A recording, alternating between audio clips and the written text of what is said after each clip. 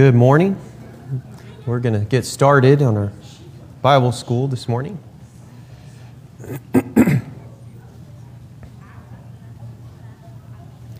Still waiting for some people to come in. Hope y'all are doing good today. We're going to look at Luke chapter 1 this morning. If you want to, go ahead and turn in your Bibles to the first chapter, Gospel of Luke. Yep.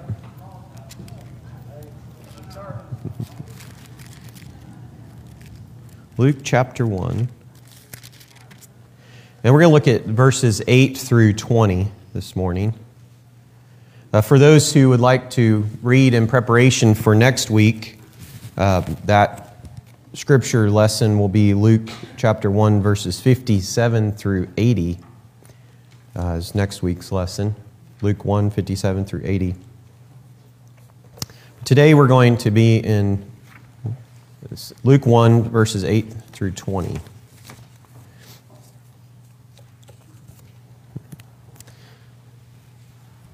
A popular claim is that history repeats itself.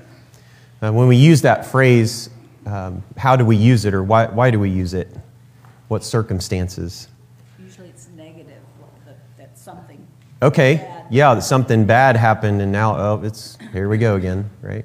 Yeah, we see that with the cycles of time with ancient civilizations and the rise and fall of those things and how it affected each part of history. We use that phrase sometimes even in our own lives or for maybe our family members. Oh, there they go again, history repeating itself. Because we know that maybe something bad was done in the past and now the same thing's happening again with that same person.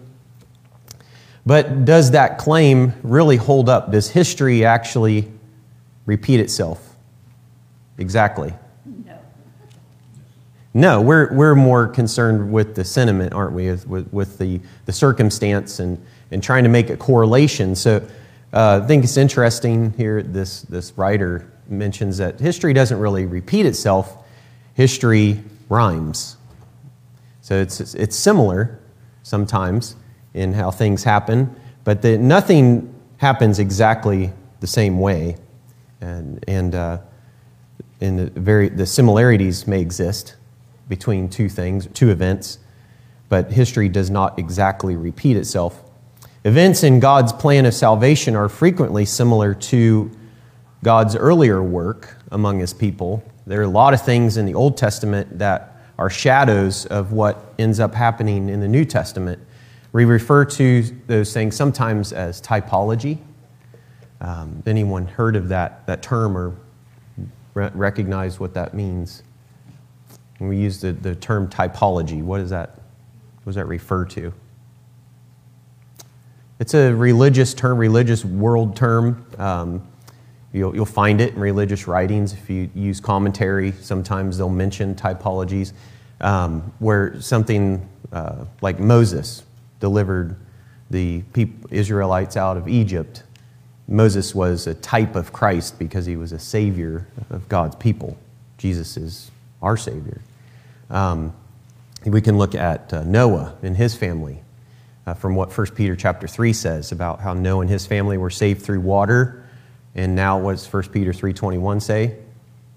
That it's like baptism that now saves you. Yeah.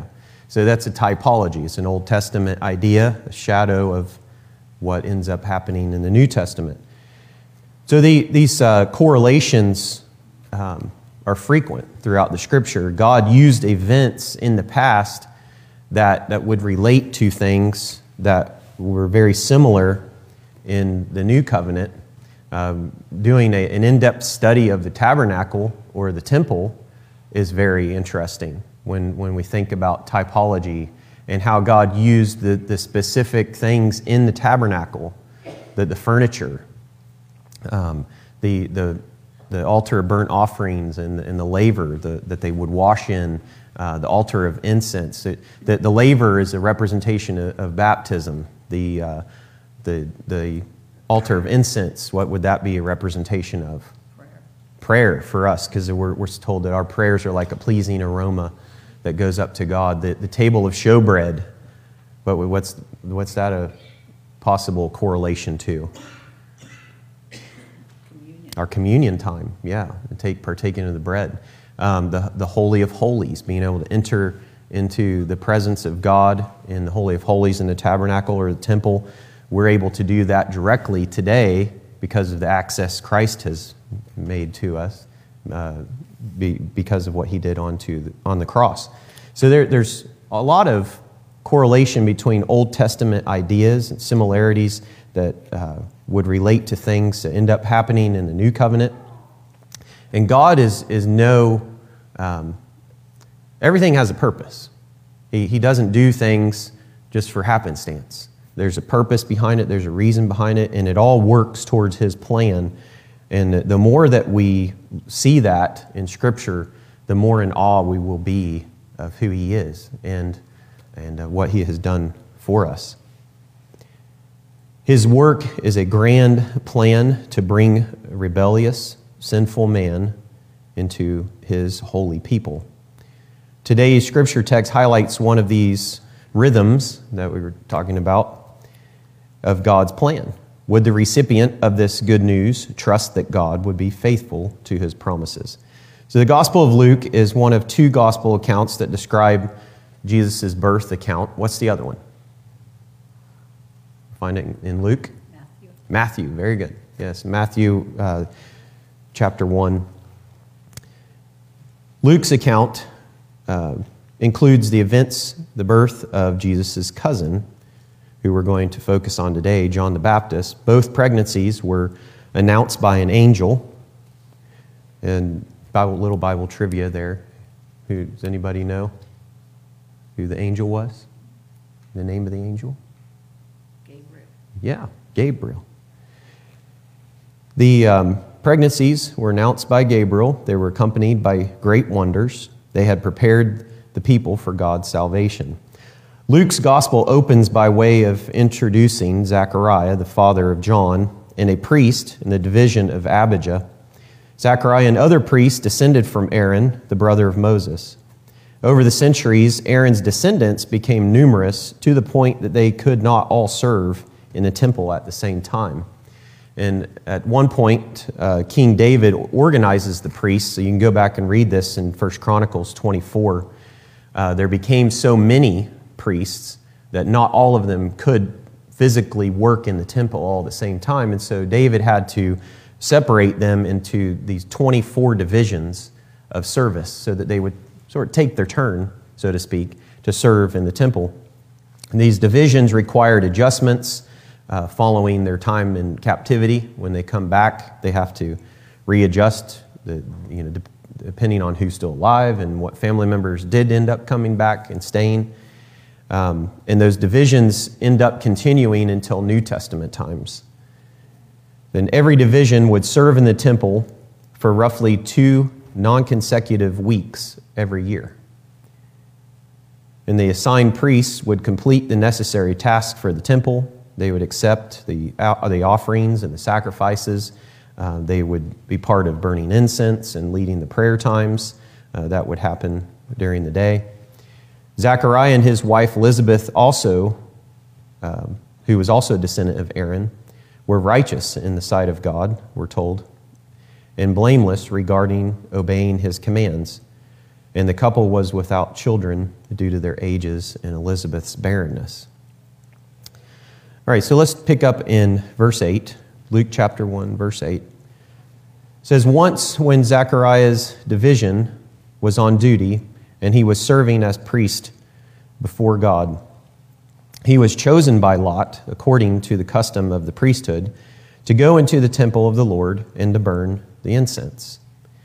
And so this is why I explained why there were these divisions. The Bible mentions it here. His division was the one that was serving and on duty as the priest before God. And he's one that is chosen among all the priests that were there to offer this specific opportunity to go in and burn incense. The renovation and the expansion of the temple of the Lord in Jesus' day began during the reign of, does anybody know who built? Because there's three main divisions when we think about the temple. Who built the original temple? Solomon. Solomon built it. Okay? David collected all of the goods, didn't he? And God told him, but David, you got too much blood on your hands, right? So you're not gonna build the temple.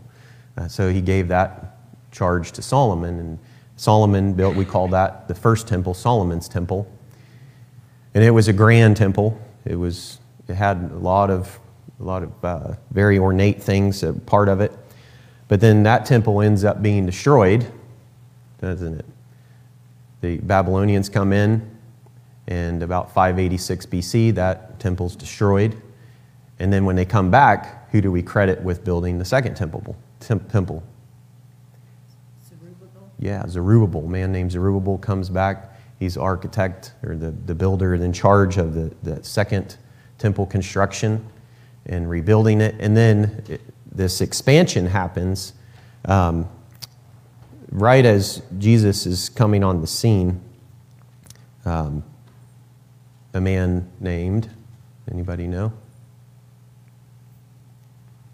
Herod the Great. Okay, so Herod's temple ends up being built and expands what Zerubbabel had done. And this expansion took at least 46 years, we're told in John chapter 2, verse 20. He used the temple as a political and religious tool to gain support from the Jewish people.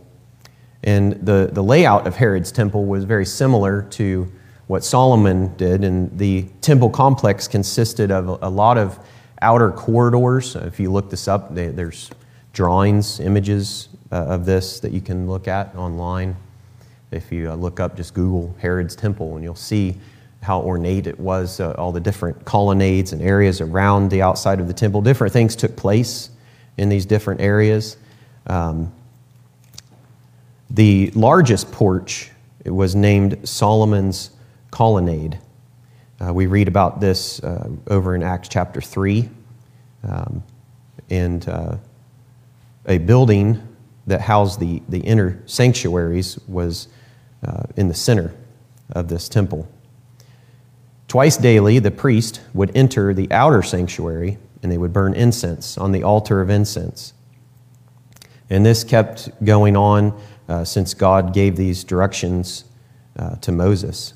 They started this burning of incense back during the tabernacle times, and then it continued all the way through even this time in the temple. And this rising smoke and the fragrant aroma represented the people's prayers going up before God. Because of the numerous priests, the custom of drawing lots determined the priests would fulfill this duty. Now, this wasn't a lottery. This wasn't gambling. This was just a way that they had determined who would serve for that day, to just make it a fair decision as to who would go in. And this chosen priest would fill this role only one time in his life. And so this was a very special, honorable position for Zechariah to be in. This is something that every priest looked forward to, that he would be the one that would be chosen for that special service for that day. And it was a high honor to be chosen. Verse 10, it says, "And when the time for the burning of incense came, all the assembled worshipers were praying outside." Because only the chosen priest would enter the holy place where the altar of incense was, the assembled worshipers would scatter around in the outside of the area, and they would burn incense in the open court areas as well, and then offer prayers. And the people were restricted to various outer courts because God had these special requirements that only certain people could go into certain parts of the temple. And so that's why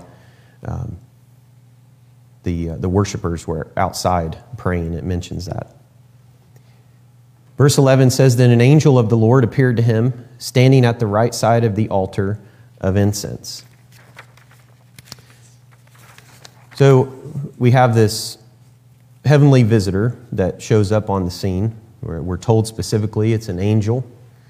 And it's interesting that Luke says that he appeared on the right side. Now, what's significant? Why not just say an angel appeared? Why say he appeared on the right side? It's not a complicated question. There's no special answer to it. The right side of the Lord. Possibly the right side is a show of authority or a show of power, to be on the right-hand side of something. I think it just has to do with the fact that Luke wanted to be specific. Luke's a doctor. Throughout his gospel, we even see things like when he talked about the spear that went up into Christ. They jabbed him with the spear when he was on the cross. And Luke says that both water and blood came out, making the point to let us know that his knowledgeable opinion as a doctor, he knew that the pericardium had been pierced when that spear went up into Christ's heart, signifying that there's absolutely no way that he could have survived that, as skeptics sometimes say. So Luke is very specific in his gospel. And to write when he's interviewing Zechariah about this account, maybe years later, as he's writing this down for us, he's making a point to say, hey, I even know Zechariah told me which side this angel appeared on. He appeared on the right side, not on the left side, not in the middle. And so it's just an interesting thing to see how specific these accounts are at times, and to just realize that it's important that we understand these are real events and these are real things that happened. And Luke wants us to know that. He wants the readers, especially those who would be the skeptic, would notice this. So this angel of the Lord was a representative of God. And when verse 12 says, when Zechariah saw him, he was startled and he was gripped with fear.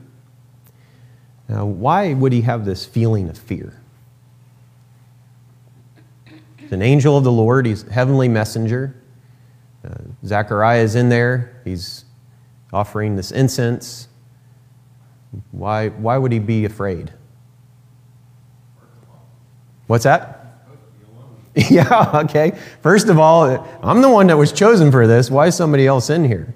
Okay, and then second of all, maybe he thought he did something wrong and the angel was going to come straight. yeah. I mean, that's possible. There's tradition. I don't know that there's anywhere in Scripture that says this. I've never myself seen it, but there's tradition that says that they would tie a rope around the priests when they would go in to the Holy of Holies or into the most holy place, so that if something did happen, if they did something wrong, they didn't clean themselves completely, didn't put on the right garments, whatever it was, didn't offer the right incense, if God struck them dead, they'd be able to pull them back out. Because anybody else that went in there could suffer the same fate because they weren't supposed to be in there. Only the appointed person at the appointed time was supposed to go in there. God was very specific about who could go in and when they could go in. And they took that serious, so serious to the point where they wanted to make sure they could get that body back out if they needed to, if something went wrong. So these guys had a very high regard, a fearful respect, a deep sense of respect when they would go into these areas of service. And this feeling of fear probably also came upon him because what do we know about angels? When angels appear in the Scripture, what's the typical reaction? What happens? Everyone's always scared when they see an angel. Yeah. Yeah, that most of the time. There are a few accounts where possibly someone spoke to an angel and they didn't really know it. And we're even warned of that, aren't we? Hebrews tells us that we need to be careful when we're entertaining someone. We may be entertaining an angel. The people often wonder, does God still work today with angels? Do his heavenly messengers perform these acts of service? Absolutely. They fight those spiritual battles on our behalf every single day. the spiritual war that we fight, but they also act on God's behalf for specific tasks of service. And so this angel comes, he appears to him. We're not told exactly how he appears to him, whether it's in a bodily form, it looks like a man, maybe he kept his angelic appearance, and that's why he's afraid. If you go into the book of Isaiah and Ezekiel and you read about the different types of angels, and you look at what Revelation says about the angels that are surrounding the throne of God, what are some of the images that you get? What do they look like? What do these writers describe the angels as? Anyone? Go and look that up sometime. It's very interesting. See what the cherubim, the seraphim, there's several other different kinds of angels that are mentioned. But they always have wings, sometimes multiple wings. There's a lot of what may be considered very scary images, sometimes, as to what those angels might look like. But they appear very brilliant when they appear. And the typical reaction is a reaction of fear. And that should be such, because the power associated with angels is always highly respected in the Scripture. We have that example where one angel killed 185,000 in the Assyrian army in the Old Testament.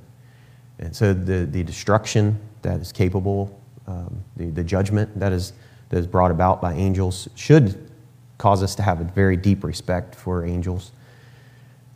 Such a reaction was common when a person in the Scripture experienced the appearance of an angel of the Lord. And so it shouldn't surprise us that it's any different here with Zechariah. And the angel said to him, "Do not be afraid." And that's usually the response, isn't it? That's what happened when angels appeared to the shepherds out in the flocks. They were tending their flocks by night. And the angel appears to them, and it says they were so afraid. And then the angel told them, "Don't be afraid," and told them the good news. So it's the typical response that the angel provides a word of comfort.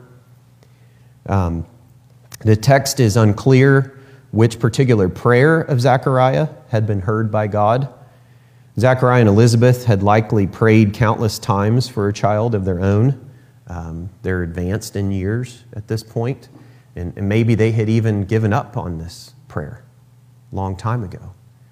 Maybe Zechariah had forgotten about this prayer, and God is finally answering it in a timing, just much like with Abraham and Sarah, in a way that would be completely contrary to anything that they were praying for in the past. It's unknown whether they continue praying this request. Having a child of their own was out of the question at this time. But it's possible that the prayer that Zechariah prayed at the altar of incense was concerning Israel's future, or Israel's salvation in general, because he's in there providing this incense on behalf of all the people. But whatever the content of Zechariah's prayer was, God answered the prayer in the way that ends up addressing both of those desires, because God gives them the desire that they had to have a son. But also, what does John's purpose end up being? How does John end up helping the salvation of God's people in general? What does he do? What's his overall purpose become? He prepares the people before Jesus comes. Yeah, he gets their hearts and their minds ready to prepare them for the way of the Lord. Prophecy in the Old Testament talks about this, and he becomes the one that would fulfill this idea that the Messiah is coming, and he's going to make a big impact in that. Your wife Elizabeth will bear you a son, and you are to call him John. The angel's declaration that Elizabeth would bear a son was likely very surprising to Zechariah. And the announcement of a child to an elderly, childless couple is not something foreign in Scripture, as we just talked about. God could work such a miracle. The name John was common among men in the New Testament. We have several in the New Testament. But John was a very common name at that time. And the name likely came from the name Johanan, the meaning which describes God's graciousness. Zachariah and Elizabeth were to experience God's grace in the birth of their son. Now, you asked a question here. He says, how can believers remain faithful in prayer even if their prayers are not answered on their preferred timetable? Because this what happens here to Zachariah and Elizabeth. Obviously, they've been praying. They wanted a son. What man, especially a man in leadership position like Zachariah, wouldn't want a son to carry on the family during this time? And it makes us think about how can we remain faithful in prayer even if that prayer isn't answered in that timetable that we want it to be answered in. And they certainly didn't expect this chain of events to happen. But how can we learn from this? How can we stay faithful in those circumstances? Anybody? That's where patience comes in, Covey. Sometimes you just Okay. you know what you say is true, but we still have to depend on God to lead us and guide us in the right way so we can when the time comes. Yeah, Sometimes it's just not easy as it sounds. yeah. Be patient. We'll prevail in patience. Yeah, we have to have a lot of patience, don't we? God has patience with us, don't we? So we have patience whenever we're in prayer. What else? Anybody else? How can we stay faithful in prayer? We just have to trust that he knows what he's doing. Okay. That it might not be his will what we want, but Mm-hmm. we can keep asking. Yeah. If we study a lot of different scriptures allowing prayer, Mm-hmm. we can set expectations with ourselves Mm-hmm. in terms of prayer being answered, not being answered, and remaining faithful through that prayer time. Yeah, sure, yeah. There's any account like this that has the idea of prayer. It's a big part of it. We can read those and think about how God used those circumstances. Specifically with this one, if God would have answered their prayer as they wanted it answered, long before this, back when they were in their 20s, what would have happened? What would have been the situation? No one might have been there to prepare the way for Jesus. Possibly. Yeah, certainly. If it was John, it certainly wouldn't have been John that he could have used. Yeah. No, it wouldn't have been a virgin birth. Okay. Possibly. Because of how the stories are correlated. I'm not sure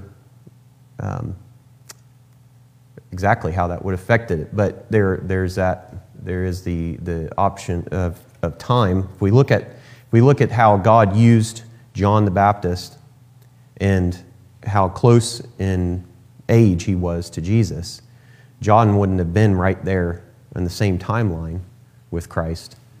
And when he got old enough to start his ministry, what John had done would have been long gone and maybe forgotten and wouldn't have really prepared anything for Christ. Yeah. There wouldn't have been the miracle if they would have been young. Yeah. If they would have just thought, hey, this is Mm-hmm. natural, this is when you have relations and conceive.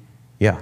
So Yeah, it wouldn't have been a... being barren and older in age, that Mm-hmm. gave the miracle that God was able to perform for Elizabeth and Zachariah, Yeah. and also substantiated in their mind, I better call him John, and Mm-hmm. there's something special about this young man, and we need to raise him and teach him right, Mm-hmm. so that he can be the fulfillment of Old Testament prophecies and scriptures and be the forerunner of Christ. And Yeah. so, Yeah, and then there's the other aspect of Elizabeth and Mary pregnant at the same time. She's able to help her, comfort her in her situation. And so, yeah, there are a lot of things that would not have been possible with God's plan and His timetable if they had had this child a long time before this. And so we can learn from those circumstances, and we need to be faithful in prayer, regardless of how long it takes or how God may answer that prayer. Verse 14, he will be a joy and a delight to you, and many will rejoice because of his birth. The birth of John the Baptist would have a much wider impact than simply just being a child to this couple who was not previously able to conceive. Many other people would rejoice because of his purpose and his role in the kingdom and declaring God's plan for his people. John the Baptist would not bring the long-awaited salvation to God's people. Instead, he would be the forerunner, preparing the way for salvation through Christ alone.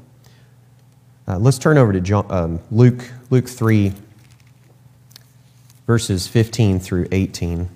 If somebody could read those for us. Luke chapter 3, verses 15 through 18. Okay. Now as the people were in expectation, and all responded in their hearts about John, whether he was the Christ or not, John answered, saying to all, I indeed baptize you with water, but one mightier than I is coming, whose sandal strap I am not worthy to loose. He will baptize you with the Holy Spirit and fire. His winnowing fork, yep. fan is in his hand, and he will thoroughly clean out his threshing floor and gather the wheat into his barn, but the chaff he will burn with unquenchable fire. And with many other exhortations he preached to the people, but Herod and Herod being rebuked by him concerning Herodias, his brother Philip's wife. Yeah, that's good. Yeah, we're good. Yeah, so John basically his purpose ends up becoming the one who would declare this greater one that's coming after him, and I love that phrase, one whose sandals I am not fit to even tie. So it gives us an idea of his humility and who this man was, the type of person he was, the type of preacher that he was.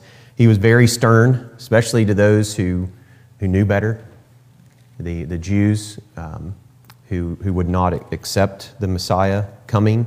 John was very, very direct with them.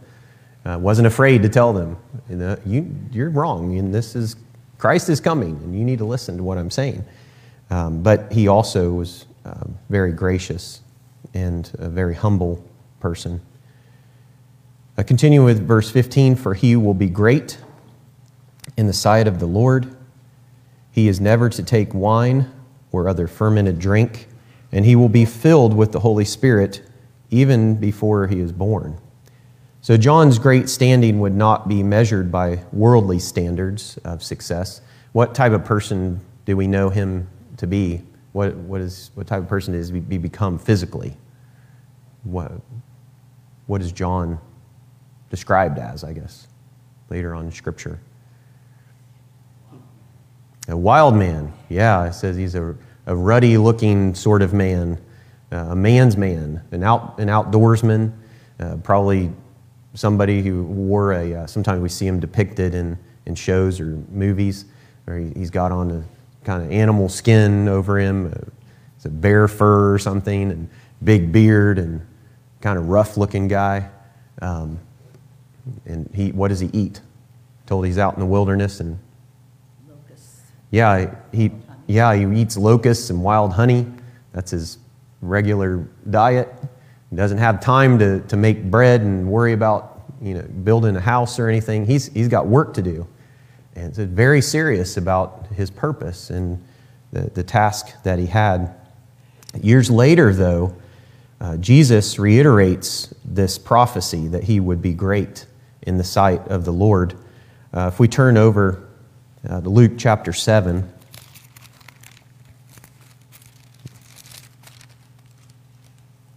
Luke chapter 7.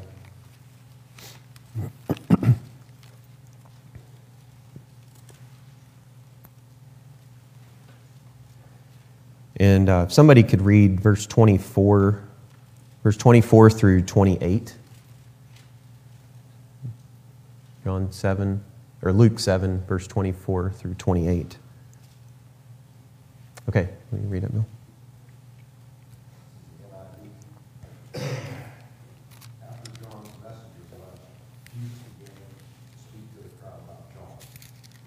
What did you go out into the wilderness to see? Were you swayed by the wind? If not, what did you go out to see? A man dressed in fine clothes? No. Those who wear expensive clothes and indulge in luxury are in palaces. But what did you go out to see? A prophet? Yes, I tell you, and more than a prophet. This is the one about whom it is written, I will send my messenger ahead of you, who will prepare your way before you. I tell you, among those born of women, there is no one greater than John, yet the one who is least in the kingdom of God is greater than he. Okay, so what do we learn from this scripture? Not only was he prophesied about, that's from Malachi chapter 3, that there would be one that would go ahead of Christ, preparing the way for him. But what do we learn here? What does Christ describe him as? Yeah, one of the greatest that has ever lived. There's no other person born of woman greater than John. So this rugged, kind of gruff guy, this picture that we get of somebody that's out in the wilderness, this should give us an indication of what does Christ consider important as far as this life is concerned. Yeah, the heart. Staying true to his purpose. Staying true to what he wants us to do, what he wants us to accomplish. And we can learn a lot from John and his dedication. John's greatness in the sight of the Lord would come from his role as the person who would announce the good news of the arrival of God's Son. We're told he wasn't to take wine or other fermented drink. What is this a possible allusion to? That he wouldn't take any fermented drink? Nazarene? Yes, a Nazarite vow. That was part of the Nazarite vow. Trying to remember the other part. You couldn't cut your hair. Couldn't cut any part of your hair. Couldn't touch anything dead. Right? Couldn't touch anything unclean. Couldn't take fermented drink was another part of that vow. And so they think possibly because of this that John tried to keep that type of vow, but we're not told exactly. The law of Moses described two specific situations when a person would make a vow of abstinence from alcohol. The priests were to avoid alcohol. They weren't to take any kind of fermented drink during their service to God. And then the Israelites who would take the vow of the Nazarite. And both priests and Nazarites were set apart from others in order to serve God and his holy people. And I always like to make the point when we discuss this idea, priests weren't supposed to partake of a fermented drink. Those who ascribed to the Nazarite vow, who were set apart for a specific purpose, like John, weren't supposed to partake of fermented drink. Christians today, this is a strong one of those Old Testament allusions that points to a New Testament idea. What are we referred to as? A priesthood of all believers. I'm a priest. You're a priest. You have spiritual acts of service that you're supposed to be performing on behalf of your Lord. There's a strong indication we shouldn't have anything to do with fermented drink. That's Covey's 25-cent commentary on that.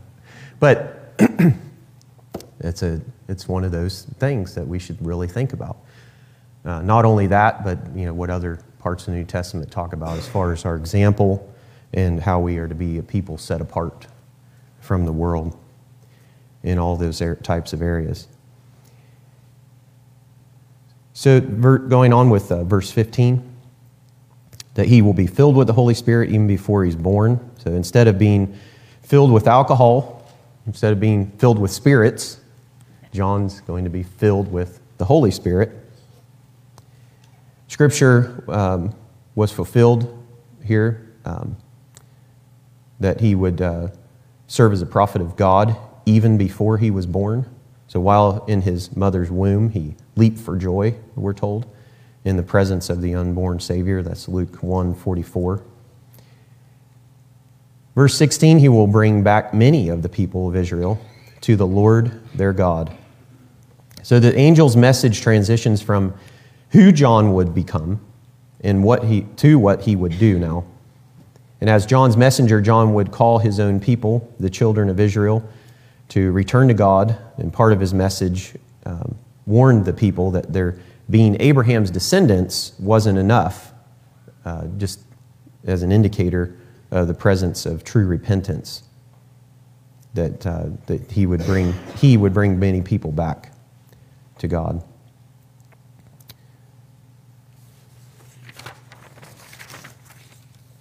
I want to get here to these last couple of verses. So verse 17, and he will go on before the Lord in the spirit and power of Elijah to turn the hearts of the parents to their children and the disobedient to the wisdom of the righteous, to make ready a people prepared for the Lord. So that would be part of his purpose and his desire as a prophet. And in verse 18, Zechariah asked the angel. Now it's important here to see Zechariah, he didn't outright defy the angel. He didn't laugh at him like Sarah did. He asked this question, though, and this question's enough to point to some doubt. And he said, how can I be sure of this? I'm an old man, and my wife is well along in years. And so the angel's promises appeared impossible to him. He desired a sign to be sure that his promises would come true, and if the couple could not become pregnant before, then how are they going to be pregnant now? And so he's basically challenging what the angel is saying. He's challenging God, what God is prophesying here through this angel, and telling him what's going to happen. And we can contrast that with the announcement to Mary. And what was Mary's response when she was told that she was going to give birth miraculously to a child? Okay, I've never been with a man before, but how did she accept it? In the end, she said, I'm the Lord's servant. Yeah. She humbly accepted it and said, okay. Now, out of the two, who should have known better of God's abilities and past history to do these types of things? Zechariah should have. But how does he accept it? Really? Is it going to happen to me? So we have to learn from this. The more mature we become as Christians, we can't lose sight of the fact that God is able to do the impossible. Excuse me. We can't lose sight of the fact that we have to have just as strong of a faith in what the Lord's capable of. The angel said to him, I am Gabriel. I stand in the presence of God, and I have been sent to speak to you, to tell you this good news. And so he throws out his credentials, basically. We know of Gabriel is one of only two angels mentioned in Scripture. Their names. What's the other one? Michael, the archangel. And so this angel Gabriel, who's mentioned elsewhere in the Bible, back in Daniel, gives Zechariah this stern warning, basically, that, hey, this is going to happen because I'm the archangel of the Lord, and I'm telling you it's going to happen. And you need to accept this. And so he said, now you will be silent, and you'll not be able to speak until the day that this happens, because you did not believe my words, which will come true at their appointed time. So he delivers judgment based on his doubt. And just another warning for us. We pray to the Lord, and we need to trust that the Lord will answer it the way that he wants it to be answered in his plan. And Zechariah ends up becoming the very sign that he wanted. As he wanted how do I know this is going to happen? Well, you're going to know because you're going to be mute until the day that the child's born. And we know, according to Luke 1, verse 62, that he probably lost his hearing as well, because they had to use signs, some kind of signs, to communicate with him. All right, we'll end there. So God frequently calls the unassuming or the seemingly ill-equipped. And Zechariah and his family were yet another example of this, of those who least expected God to work through them in a miraculous way. Of course, we are not the parents of the forerunner of Christ, but Zechariah's story shows us that God will work through our lives as well. And will we doubt that God is serious when he calls us to fulfill his plan, or will we believe and trust that God, who often has worked through ordinary people, will work the extraordinary through us as well? Let's pray. We thank you, Father, for this account in your word. Helps us to recognize so many things, to check our own faith and our own patience when it comes to prayer. We pray, Father, that you would use each one of us for a specific purpose in your kingdom, and that we would do what we can, as John did, to proclaim the Lord and to proclaim what Christ did for us on the cross. We thank you for our time together today, and pray that it would be a blessing to each one and that you would be glorified. And it's in Jesus' name we pray. Amen.